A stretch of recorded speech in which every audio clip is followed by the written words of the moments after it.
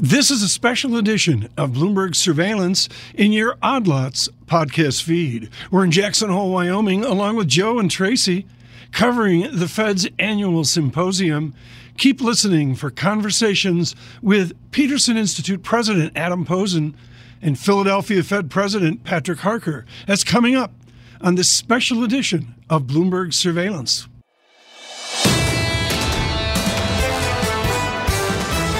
This is the Bloomberg Surveillance Podcast. I'm Tom Keene, along with Jonathan Farrow and Lisa Abramowitz. Join us each day for insight from the best in economics, geopolitics, finance, and investment. Subscribe to Bloomberg Surveillance on demand on Apple, Spotify, and anywhere you get your podcasts. And always on Bloomberg.com, the Bloomberg Terminal, and the Bloomberg Business app. Perfect guest for reaction to this speech is Mohammed Al-Erin of Bloomberg Opinion and Queen's College, Cambridge. Mohammed, thanks for being with us and being with us through that speech as well. What were your thoughts when you heard some of those words from Chairman Powell just moments ago? I had three takeaways, John. First, it's a speech that said very little that is new. He repeated what he has said in the past, and he has retained maximum policy optionality. Second, he reminded us that with the exception of the inflation target, which he said is 2% and will remain 2%, everything else is uncertain. And his reference to R-star in particular was very interesting.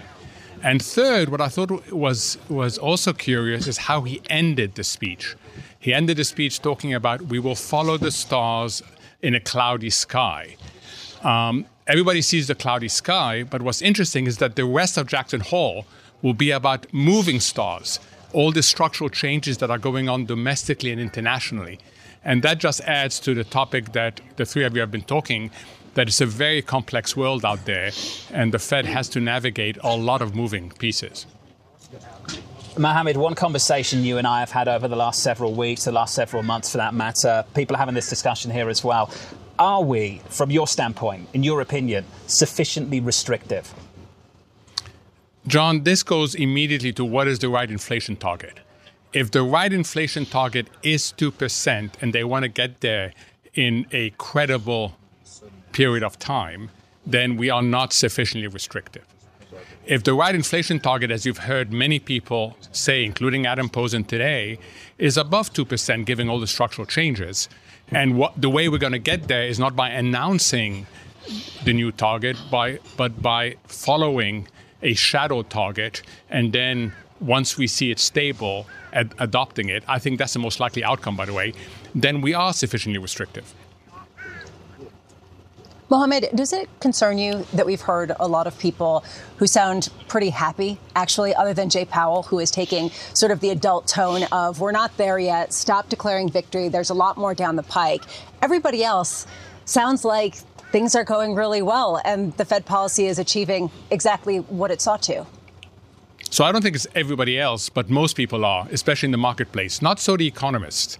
You have Larry Summers, for example, reminding us this morning that if you look at the 70s inflation cycle, this one looks very similar. He has the two graphs up, and he's sort of warning implicitly that we may see a pickup in inflation.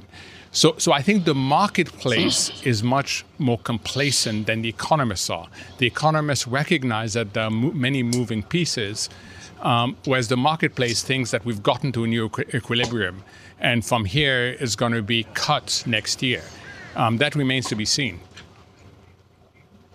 Do you think, Mohammed, that it's important for the Fed to get ahead of a potential resurgence in inflation, or do you think that Jay Powell's approach of watching the stars and seeing what they are will be sufficient to curtail some sort of more embedded inflation?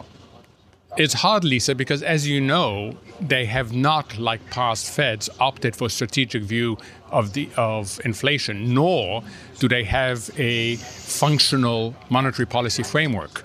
So they've become highly data dependent, which means that they are using instruments with lags on backward-looking data. So they are in a bit of a tough situation.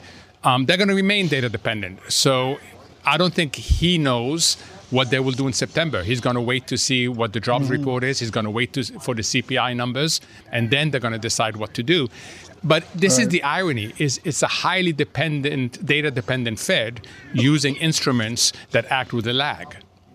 Plenty of feedback, Tom. This coming from Neil Dutta of RenMac, just published in. Please. Saying the following: I thought Powell delivered a neutral speech. The Fed sees its monetary policy stance as restrictive and will make a more tempered approach to future meetings. Proceed carefully, risk management. These are all catchphrases for do nothing right now. The view from Neil Dutta just moments ago. A lot more response coming in here, mixed market, red and green on the screen. Dr. Al-Arian, I want to touch upon your iconic work in game theory.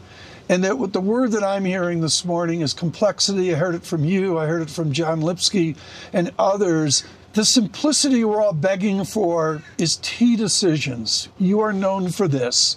This is a Jackson Hole devoid of T decisions. How do our viewers and listeners handle the complexity now and to come? Tom, I think the most important thing to understand is that we have left the world of insufficient demand and we are now in a world of insufficient supply. And there's many reasons for that. It's a world that's not going to go away anytime soon. It's not pandemic issues that are fully reversible quickly. There are longer term issues going on. Changed globalization, supply chain management, the functioning of the labor market, and the list goes on. So we are now in a different world of supply side constraints. And that world will mean that countries will become more inwardly looking, which we've seen already. And it also means that policy has to adjust to that. Now, put on top of that the layer of industrial policy as we embark more meaningfully on a green transition. And it's all about the supply side, Tom. And that's where monetary policy is really challenged because it acts on the demand side. We're thrilled, Mohammed, to have Dr. Georgieva with us, and then you and Christine Lagarde with us later. And the heart of the matter is, are we beyond the supply shocks of this pandemic? Where are we on that continuum, Mohammed? Have we escaped COVID? I mean, we've escaped the worst of COVID, but we're dealing with the legacy of COVID. But we're also dealing with the legacy of the war. We're also dealing with many other legacies. You know, Tom, it's fascinating that you will have President Lagarde on, because if you think the U.S. is complicated, then in terms of degrees of complexity, Europe is even higher. The UK is even higher than that. So it's going to be really interesting to talk, as you will do, to President Lagarde, because even though she has a single mandate, her environment is significantly more complicated than the Fed's, which is already complicated. So, Mohammed, she is so much more exposed. Europe is much more exposed to what's developing in China at the moment. Mohammed, if you took the US out of the equation right now, and we were talking just about Europe and China, wouldn't we be talking about things like rate cuts and easing and stimulating the economy? If you take the U.S. out of the equation, you would be talking about stagflation. And that's what everybody is afraid of. The U.S. is exceptional, and it's exceptional in its economic performance. And if you take the U.S. away, then you're taking away the only engine of growth for this global economy, but you're not taking away the supply side issues that are causing the inflationary pressures. So if you take the U.S. away, we would be talking about not just the risk of stagflation in Europe, but you would be talking about the risk of stagflation in the global economy. Mohammed, is that the risk or the reality in Europe right now? John, is still the risk. Yes, Germany is struggling the most, and that is, if you like, the engine for Europe. But there's also good things happening in Europe away from Germany. It's a high risk. It's flashing red, not even yellow. It's flashing red. But it's not yet a done deal. The U.S. is much better off. China, ironically, is the one that's suffering the most. As you've been discussing all morning, there is no obvious policy response. And now these piecemeal responses are being rejected by the marketplace really quickly. The marketplace is no longer embracing the notion that China can get itself out of the mess it finds itself in. And that's perhaps the cause of the manufacturing recession that we see in Germany and parts of Europe. But the services side, we've been talking about how that's maybe more directly affected by the ECB's policies and where rates are and the more direct transmission mechanism than in the U.S. Jay Powell just said that there is evidence that the long and variable lags are coming to the fore and will actually reduce growth materially in the U.S. Is Europe a model for where the U.S. is headed with respect to services in the next couple of months or in the next year? I hope not, Lisa. Our service sector has been stronger. And even though the PMI numbers this week were disappointing, at least they were over 50 for the service sector. We don't want PMIs south of 50. And also, ironically, the service sector is where Europe gets the stagflation as well. It's not the goods sector, it's the service sector that's the inflation source of an inflation problem. So I hope we don't follow Europe, because if we do, then we will be talking about a very different outlook for the U.S. We're still talking about the potential for some sort of weakness down the pike. One thing that Jay Powell's speech did was seem to remove rate cuts in the near future, at least for the foreseeable future. And you can see that shifting upward in the rate expectations. Do you think that this economy can handle a 5% Fed funds rate for the remainder of next year, even with all the strength that you're hearing about? Lisa, we don't know. And he did use the word agile, and that's absolutely correct. He's got to be agile. Look, there are all sorts of sectors that adjust with a lag. We haven't seen the full impact yet of the higher rates. You're starting to see it play out in various segments, but in a very small way. Remember, not everything gets refinanced immediately. This is very unlike the UK economy, where the effective duration is much shorter. So you get refinancing quickly, and the rate effects happen much quicker. So we don't know how well we can navigate the 5%. It seems that the big issues in the banking sector are behind us. But so far, and it's really important to stress this, we've dealt only with interest rate risk. We have not dealt with credit risk. We have not dealt with liquidity risk. And that's what people in the marketplace have to keep an eye on. Stuart Kaiser of Citi, publishing just moments ago, give you a flavour of what's happening on the south side. Not a game changer for markets from Chair Powell, but reminders on upside risk to inflation that demand downside risks to growth. Mohamed Al-Erian still with us. Mohamed, I just want to finish on that with you. The downside risk to growth to counter the upside risk to inflation. Is that something we all need to be cautious of going into year end and beyond? Yes, and that's why Chair Powell had a speech full of optionality. You know, I go back to what Mike McKee correctly said. It's not that the content was new. It wasn't. There was nothing in that speech that we didn't know before, whether it was explaining what has been behind inflation or whether it was explaining the range of policy possibilities and the risks and the need for risk management. All that has been said before. What was notable this time is that it was packaged slightly more hawkish than dovish. And that's what people are picking up on. But ultimately, John, if we step back, the only thing he said is that what we know for sure is his belief is that 2% is the right inflation target and will remain the right inflation target. That issue is going to be hotly discussed in the next quarters as we get more and more data. Yeah, Mohamed, I don't think that debate's going away anytime soon, even if Chairman Powell tries to put it to bed. Mohamed, thanks for being with us today. Appreciate it, as always. Mohamed Al-Erian.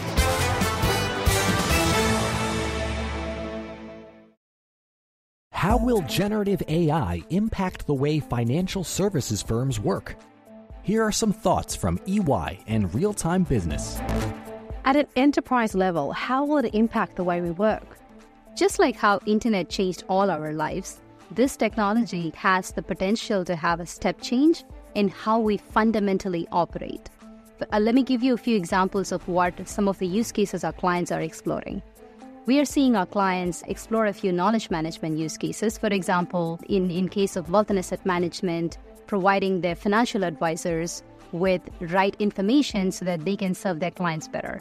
Similarly, a claims agent in insurance or a contact center representative in case of banking and capital markets. The theme that we are seeing is where the machine comes in and provides contextual insights to enable the humans make better decisions better actions in a faster manner. Learn more at EY.com. Success is more than a destination. It's a path you take one step at a time. It's dedication, it's fortitude, and it's the work, passion, and grit inside of us that comes before all recognition. That's what Stifel has been doing for over 130 years, and it's why Stifel is one of the fastest growing wealth management firms in the country. And Stifel goes beyond traditional wealth management to offer you a full suite of banking services, direct access to one of the industry's largest equity research franchises, and a leading middle market investment bank. Quietly, yet strategically, Stifel has built a company and culture unlike any firm on Wall Street. Because success is the drive it takes to keep pushing.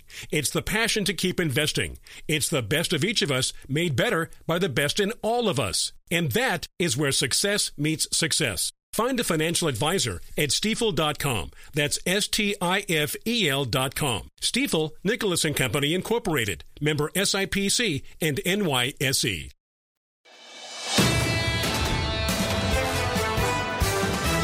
It will be analysis and interpretation. Owning the high ground on that is Joseph Weisenthal and Tracy Alloway. They host a podcast, Odd Lots. Alloway had to redo her fireplace mantle because the awards have come in. Oh, right. So they're large. Yeah, they're piling up. I mean, Weisenthal already had a mantle that could hold 300 pounds. In New York City. Joining us, Tracy Alloway from Outlets. Weisenthal would not get out of bed this early this morning. What I love about your work back at the FT and years ago is you own a perspective of London and New York in synthesizing the Western world. China, and an exceptional Japan with Ueda in attendance here in this YCC disaster, just had to listen to his hawkish one. How does Asia interpret what we heard this morning? Well, I'm kind of confused at some of the bond market action that we've seen. So 2-year yields going above 5%. Hawkish interpretation, but I'm on the Neil Dutta side here, which is this was a very dovish speech, actually. Powell sort of gave a nod to the R-star debate, the idea about whether or not the neutral rate of interest is structurally higher in the current world. But then in the next sentence, he basically goes, but we have no idea what R-star is anyway, so it's completely irrelevant. And they're talking about being at restrictive. That's not a small matter, already. John. Yeah, that's not a small matter. This has come up a couple times today. The guy from New York City, you know, the private equity guy, whatever Powell is, he's not too big on the plugins of R-star. But Tracy, something you've discussed, this probably shouldn't come as a surprise, should it? I don't think so. To me, it very much resembles what we saw last month from Powell. It's very much a data-dependent speech, which makes sense because you have two major data points coming up before the next Fed decision. Why would Powell stick his neck out at this particular moment in time? And of course, there is a lot of uncertainty about those long and variable lags, as you were talking about, Lisa. Well, and this is a problem right now for Jay Powell because he wants to bring things down, but he doesn't want to curtail dynamism too much. Do you think that it seems fair to view his speech as saying that rate cuts are not in the cards for a longer period of time next year? Because that's maybe what he wanted to say in the implicit sort of tone, but not what he actually said. I think he'd have to see a real deterioration in the underlying data to justify a rate cut, and that's just not happening. We have a lot of sort of anecdotal data points about maybe consumer spending is starting to weaken, but we haven't seen any of that in the unemployment rate, right? Now, that said, I know the tone of this particular Jackson Hole is very different to last year, where Powell was talking about how we'd have to assume more pain in order to bring down inflation. But that said, it's still a really uncomfortable moment for central bankers because inflation is coming down in a way that they didn't necessarily expect, right? The Phillips curve says that if inflation's coming down, the unemployment rate should be going up, but that hasn't been what's happening. So there's still a ton of uncertainty here. This is essentially, well, it is global central bankers coming together. It's also essentially an academic conference. You're here with Odd Lots to speak to some of the academic research. What are you hoping to illuminate in this whole shifting global structure that was sort of the theme? Yeah, that's exactly right. So I know that the focus is always going to be on the sort of short-term outlook for interest rates, but really Jackson Hole is about the long-term framework of monetary policy. And one of the big themes that is starting to emerge is this idea of higher public debt. And we've seen that borne out in the Fitch rating cut recently, bond yields higher because of some concerns over the outlook for U.S. fiscal health.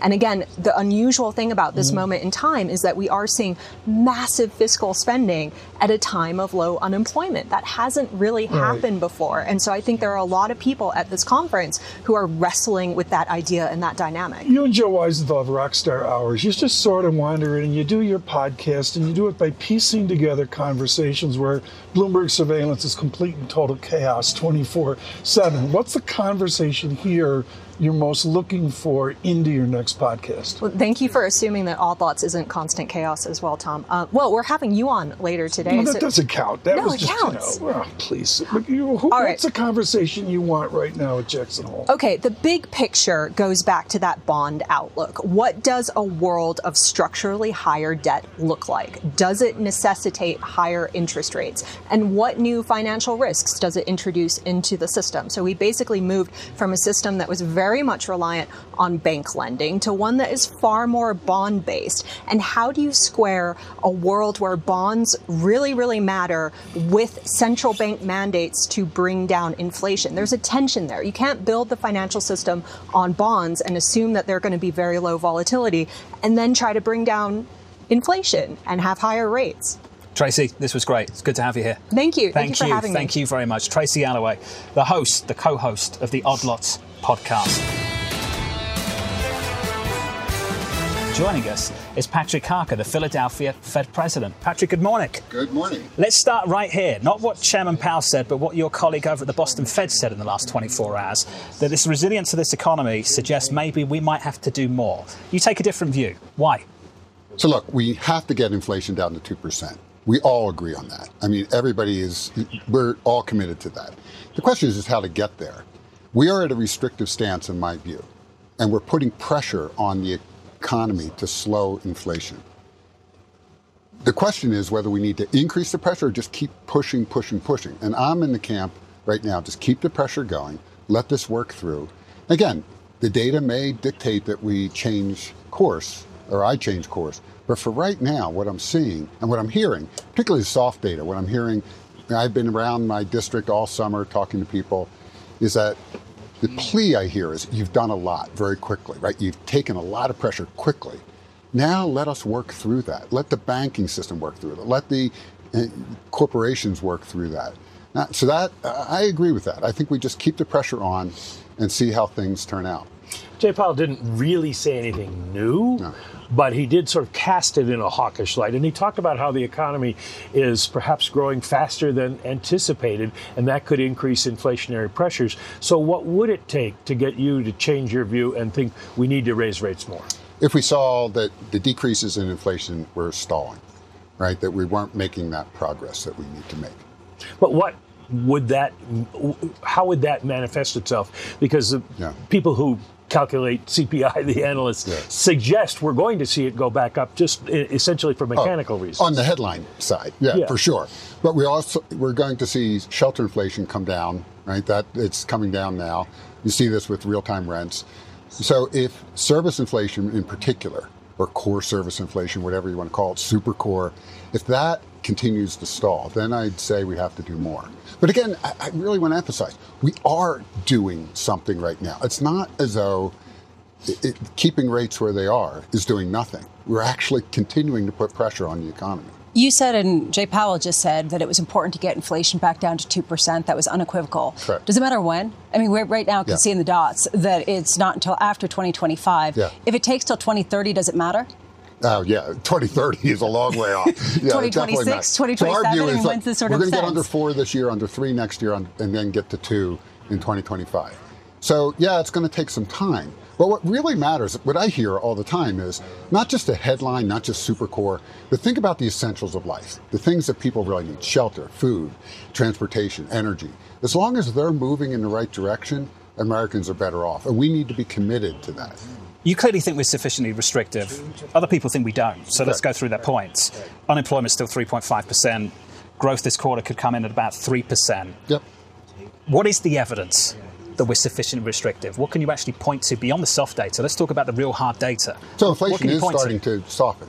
We are hearing story after story. I'm hearing of. And you think that's connected to where interest rates are right now? Yeah, and What's the channel for that? labor markets are definitely easing up. We're hearing this over and over again. It's easier to get employees.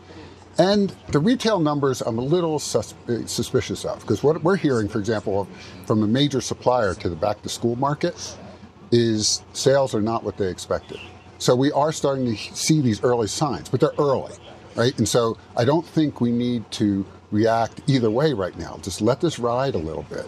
Let's just keep putting the pressure on. Well, if you keep the pressure on, but even don't raise rates, how long do you need to keep the pressure on? When would you see moving away from the peak? Clearly not until next year at the earliest. And when next year, again, the data will have to dictate that. Well, there is a question about if inflation keeps coming down, real rates continue to rise and put additional pressure on the economy.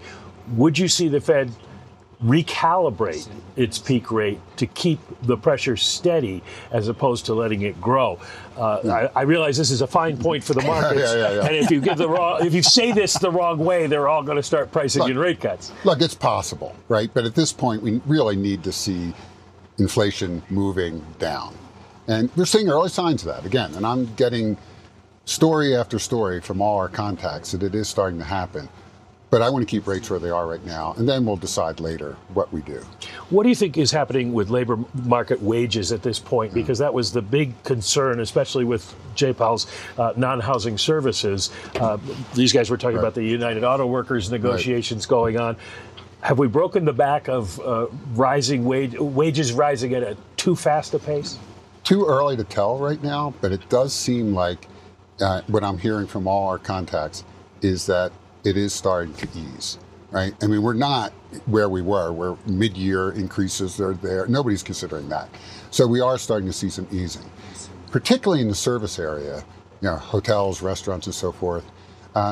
We are starting to see it getting a little easier to get the table at the restaurant. And one of the things that I think about, one of the potential risks is that when student loan payments come back in, I don't think it's a big economic issue. I mean, when you run the numbers, but it's a psychological issue.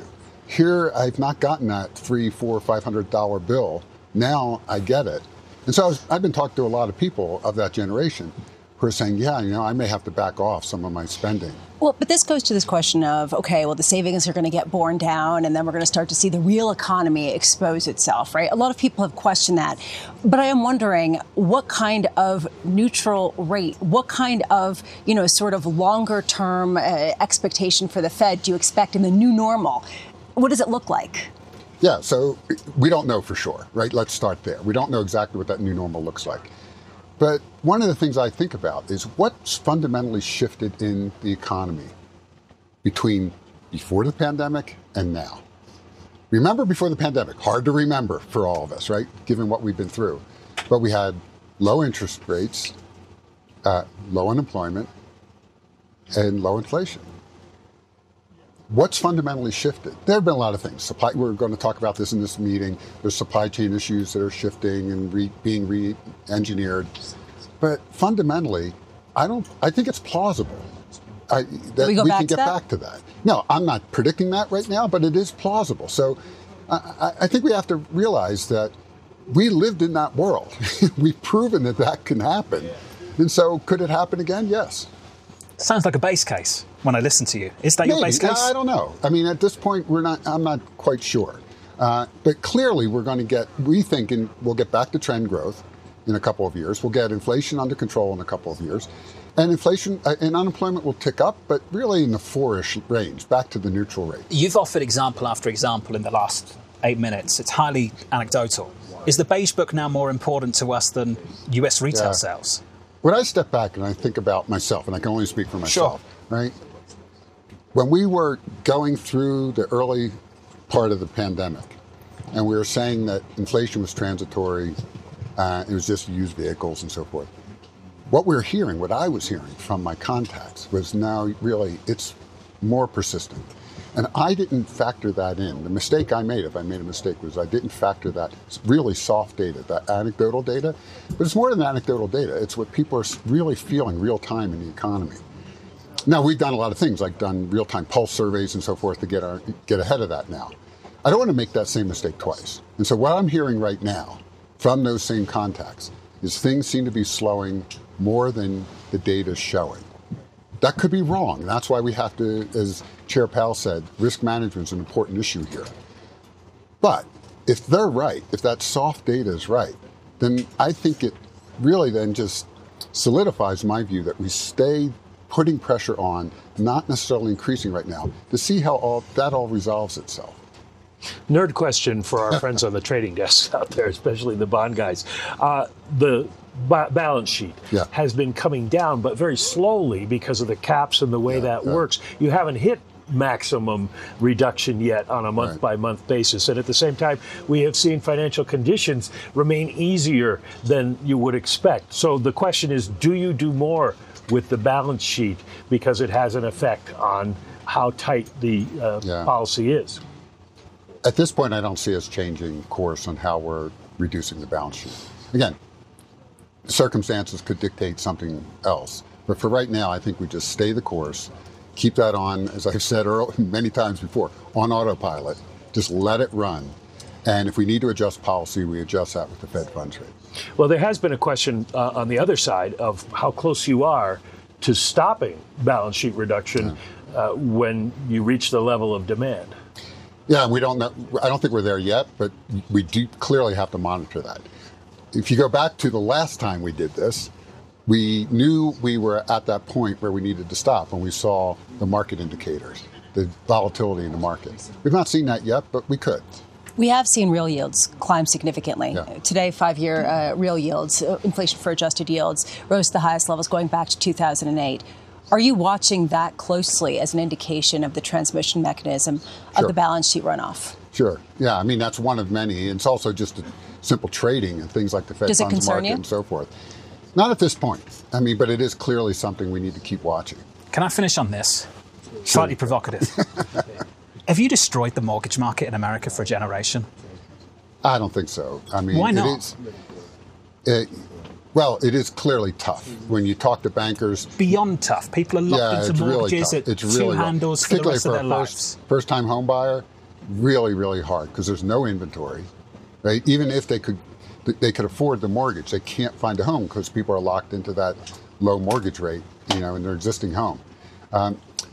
That's why I think we don't keep going with rates, right? It's that we can stay steady, and at some point, as we reduce rates, we can bring those mortgage rates back down. There's no question that's an issue. But we're not going back to 2% mortgages over 30 years, are we? Yeah. So that inventory's offline, maybe for a generation. Less. You're not there yet? Yeah, because what we're hearing from some of the home builders is they keep selling houses. Oh, they're having a great time. Their stock's having a great time. You've done them a huge favour. I'm talking about whether this housing market can really recover in the next several years, given that this feels quite generational. This feels like a really tough time. But there's a lot of inventory coming online. I can tell you in Philadelphia and across many cities I know, but Philadelphia, for example, a lot of multifamilies coming online in the next few years. So we are increasing inventory. Patrick, it's good to see you, as always. Thank you, sir. Patrick Harker, the Philadelphia Fed president. The first reaction there from inside the Federal Reserve following that speech from Chairman Powell.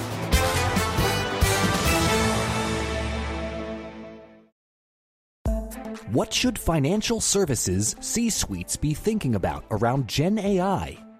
Here are some thoughts from EY and Real-Time Business. So what should C-suites be thinking about? What's the one key takeaway they should be aware of? Explore the potential of this technology, but with right safeguards in place. Clearly, the technology is fascinating. The potential it provides is something that we have not seen this far. So there is merit to exploring it. But at the same time, it is extremely important for organizations that are operating in regulated industries, such as ours, be guarded and have the right safeguards in place to protect themselves from the risk they are exposed to with this technology. Great stuff. Thanks, Vidya. Learn more at EY.com. Success is more than a destination. It's a path you take one step at a time. it's dedication, it's fortitude, and it's the work, passion, and grit inside of us that comes before all recognition. That's what Stifel has been doing for over 130 years, and it's why Stifel is one of the fastest growing wealth management firms in the country. And Stifel goes beyond traditional wealth management to offer you a full suite of banking services, direct access to one of the industry's largest equity research franchises, and a leading middle market investment bank.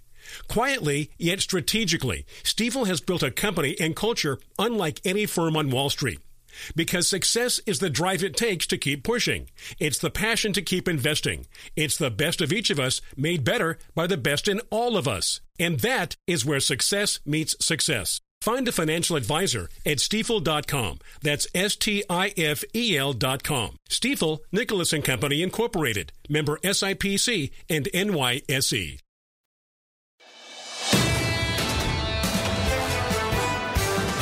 What we're going to do at Jackson Hole right now as we begin in the sunrise of this important Friday is take a more international perspective. She is not here at Jackson Hole, but in heart and soul, her institution, the International Monetary Fund, decisively is. Kristalina Georgieva joins us, the managing director of the IMF, off a recent essay on what everyone's talking about, the fragmentation, the fracture of the global economy.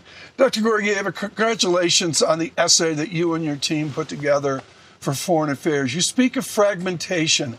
How urgent is the need for solution right now? What needs to be done now to begin to a more stable global economy? It is urgent, and that sense of urgency is lacking, Tom. Why is it urgent? Because we have moved in a more shock-prone world, in a world of more uncertainty. And in this world, we need each other even more than before, and yet cooperation is in a retreat. What does that mean? It means that unless we wake up and we act pragmatically in the areas where we can find common ground, and in the areas where we must find common ground, like the fight against climate change, we will drift into a world that is poorer and less secure. We have run the numbers. Unless we wake up and we pursue this pragmatic collaboration, we are going to be losing about 7% of global GDP in the long run. I mean, that is like wiping out France and Germany from the economic map of the world. Because of time, Dr. Georgieva, it's so important. I get this in this morning. I want you to speak right now to the four major central bankers assembled here in Jackson Hole. The singular call this year is the 5-year caution of economic growth of your institution. You call it slowbalization. How do those four central bankers assembled here get us out of slowbalization? It is not going to be only the job of central bankers, but yes, they play a role. And their role is to be very careful in assessing how data informs their actions.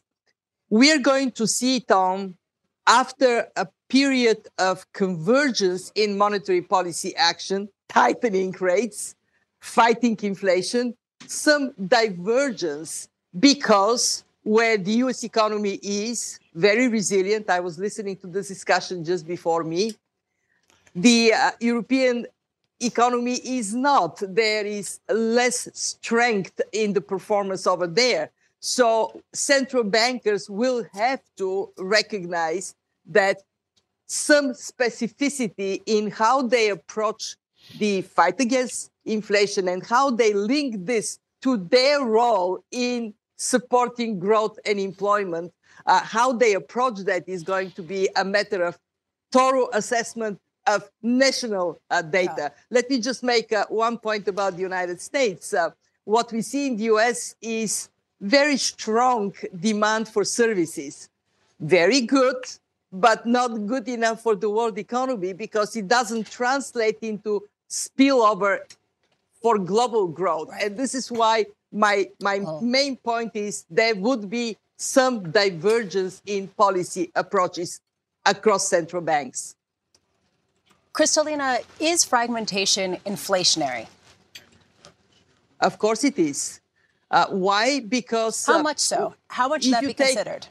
If you take the main impact of fragmentation through trade, what it translates into is pushing cost of production up on a global scale.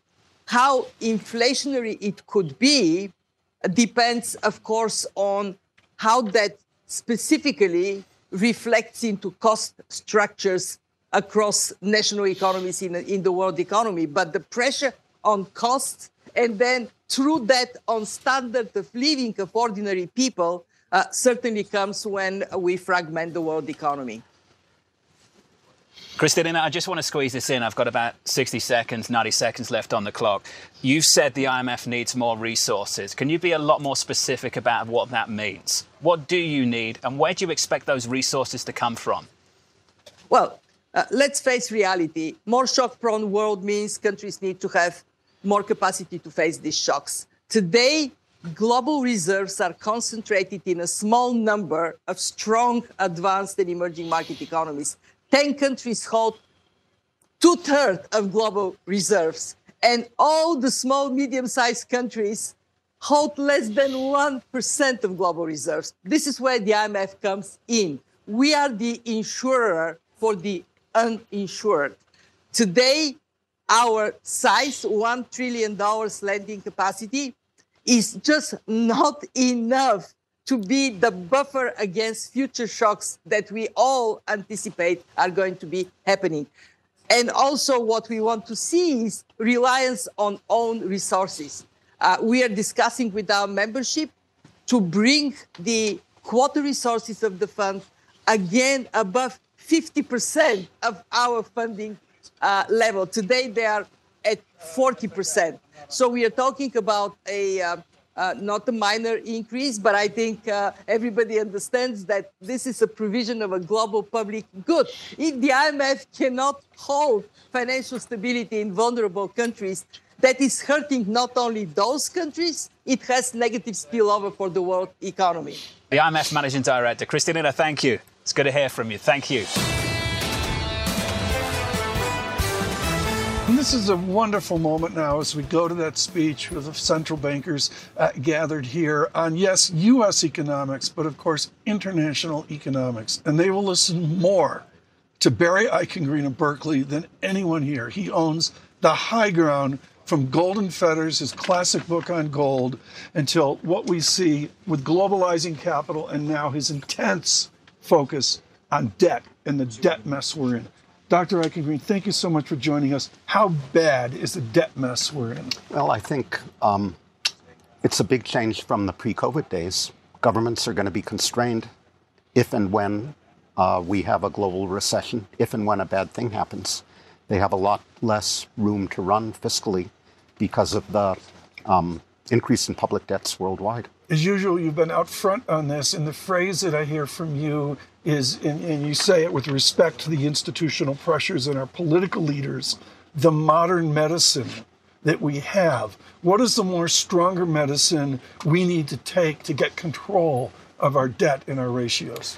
I think we're going to have to learn to live with these high levels of public debt that the advice policymakers are getting from the Bank for International Settlements and the IMF about bringing down debt ratios. That's unrealistic. We're not going to be able to grow out of these higher debt ratios. We're not going to have a more favorable real interest rate going forward than we've had in the past. We're not going to be able to run primary budget surpluses for long periods of time. So I think we're going to have to tiptoe likely through this problem and manage these heavy debts. Tiptoe, your words, manage. Other people might say this ends in disaster. Barry, what's the argument against that? For countries like the United States, there is a big, remains a demand out there from foreign central banks and the international private sector for U.S. Treasury bonds.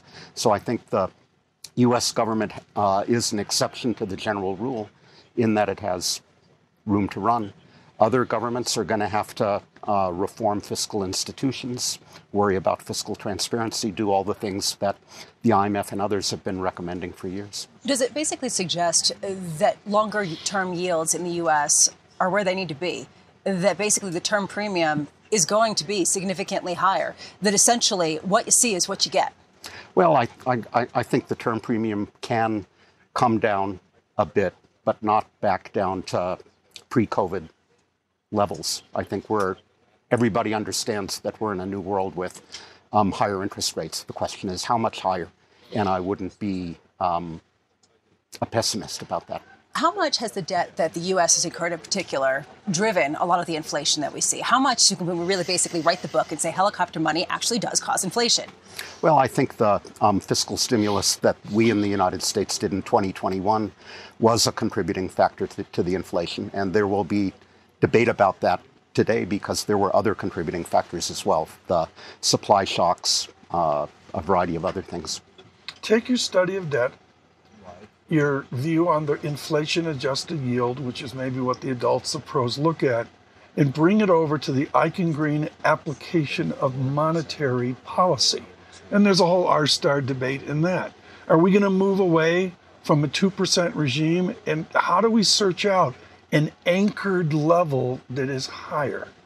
Well, I think the Fed has to bring inflation down to 2% before it really opens that conversation. We saw in this recent episode the importance of credibility, and credibility and 2% are synonymous for the time being. The only time you talk about changing the regime is when you have everything under control. Let's go down the hall at Berkeley to Brad DeLong's office. You and I are going to walk in with Professor DeLong, and I'm going to say to both of you, with your academics and his more political view, what's the price of bringing inflation down to 2%? What's the cost of that to Americans? Well, so far the cost has been minimal compared to the doom and gloom scenarios we heard about unemployment going up to 5 or 6%. So far, so good. But that's your hallmark. You have been the arch optimist against doom and gloom. And how do you respond to the doom and gloom that we hear daily from Lisa Abramowitz or that we hear out in all of economics? How do you respond to that American gloom that you fought against for 50 years? Well, look at what the Atlanta Fed now tracker is saying. The U.S. economy is on track. There's no sign of inflation on the horizon. Yet in this kind of assembly of economists, there has to be one optimist. Lisa, this is like the GOP debate, isn't it? Yes. Your name was referenced. Would you like to reply? Well, I just wonder, at one point, is it unsustainable, this kind of enthusiasm, this kind of growth, right? I mean, at some point, you're not going to get down to 2%. I'm already changing it to 3%, 2% for quite a while, even by the Fed's own admission. 2025. Exactly. After 2025. Doesn't that reduce their credibility to some degree? They have to have a credible strategy for getting to 2%. So this is the classic, give them a target 2% or give them a date, never give them both. 2%. Can we think about where it came from?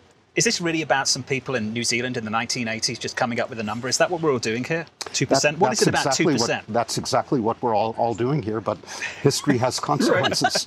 Can I sneak in one? You're dead on. I mean, absolutely dead on. Absolutely dead on. The first time I think I met you, or it was like within the year I met you, some guy almost took a swing at you on a stage at Singapore at a G7 meeting. He was so angry with you. How do you respond to, OMG, the dollar's dead, renminbi ascended? Do you throw chalk at people at Berkeley when that comes up? How do you respond? No, at Berkeley I don't hear it, but that kind of interchange, you get more invitations. You get more speaking fees off that. Do you suggest the dollar is at risk given all these stresses? I think the dollar is not at risk yet. So we in the United States can do things to damage its credibility, but nothing that happens at the BRICS summit this weekend will much affect the dollar. You weren't invited, were you? I would have chosen to come here anyway. The word yet is so loaded. Barry, thank you. This was wonderful. Truly, thank you very much, sir. Subscribe to the Bloomberg Surveillance Podcast on Apple, Spotify, and anywhere else you get your podcasts. Listen live every weekday starting at 7 a.m. Eastern on Bloomberg.com, the iHeartRadio app, TuneIn, and the Bloomberg Business app. You can watch us live on Bloomberg Television and always on the Bloomberg Terminal. Thanks for listening. I'm Tom Keene, and this is Bloomberg.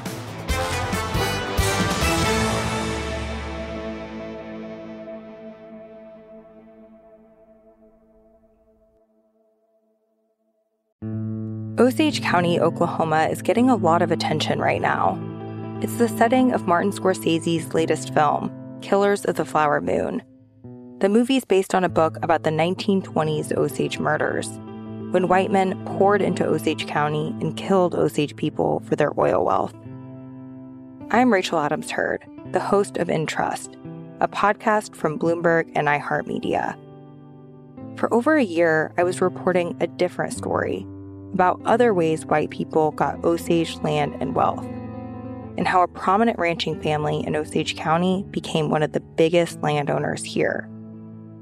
Their ranching empire was built on land that at the turn of the century was all owned by the Osage Nation. So how'd they get it? Listen to the award-winning podcast In Trust on the iHeartRadio app, Apple Podcasts, or wherever you get your podcasts.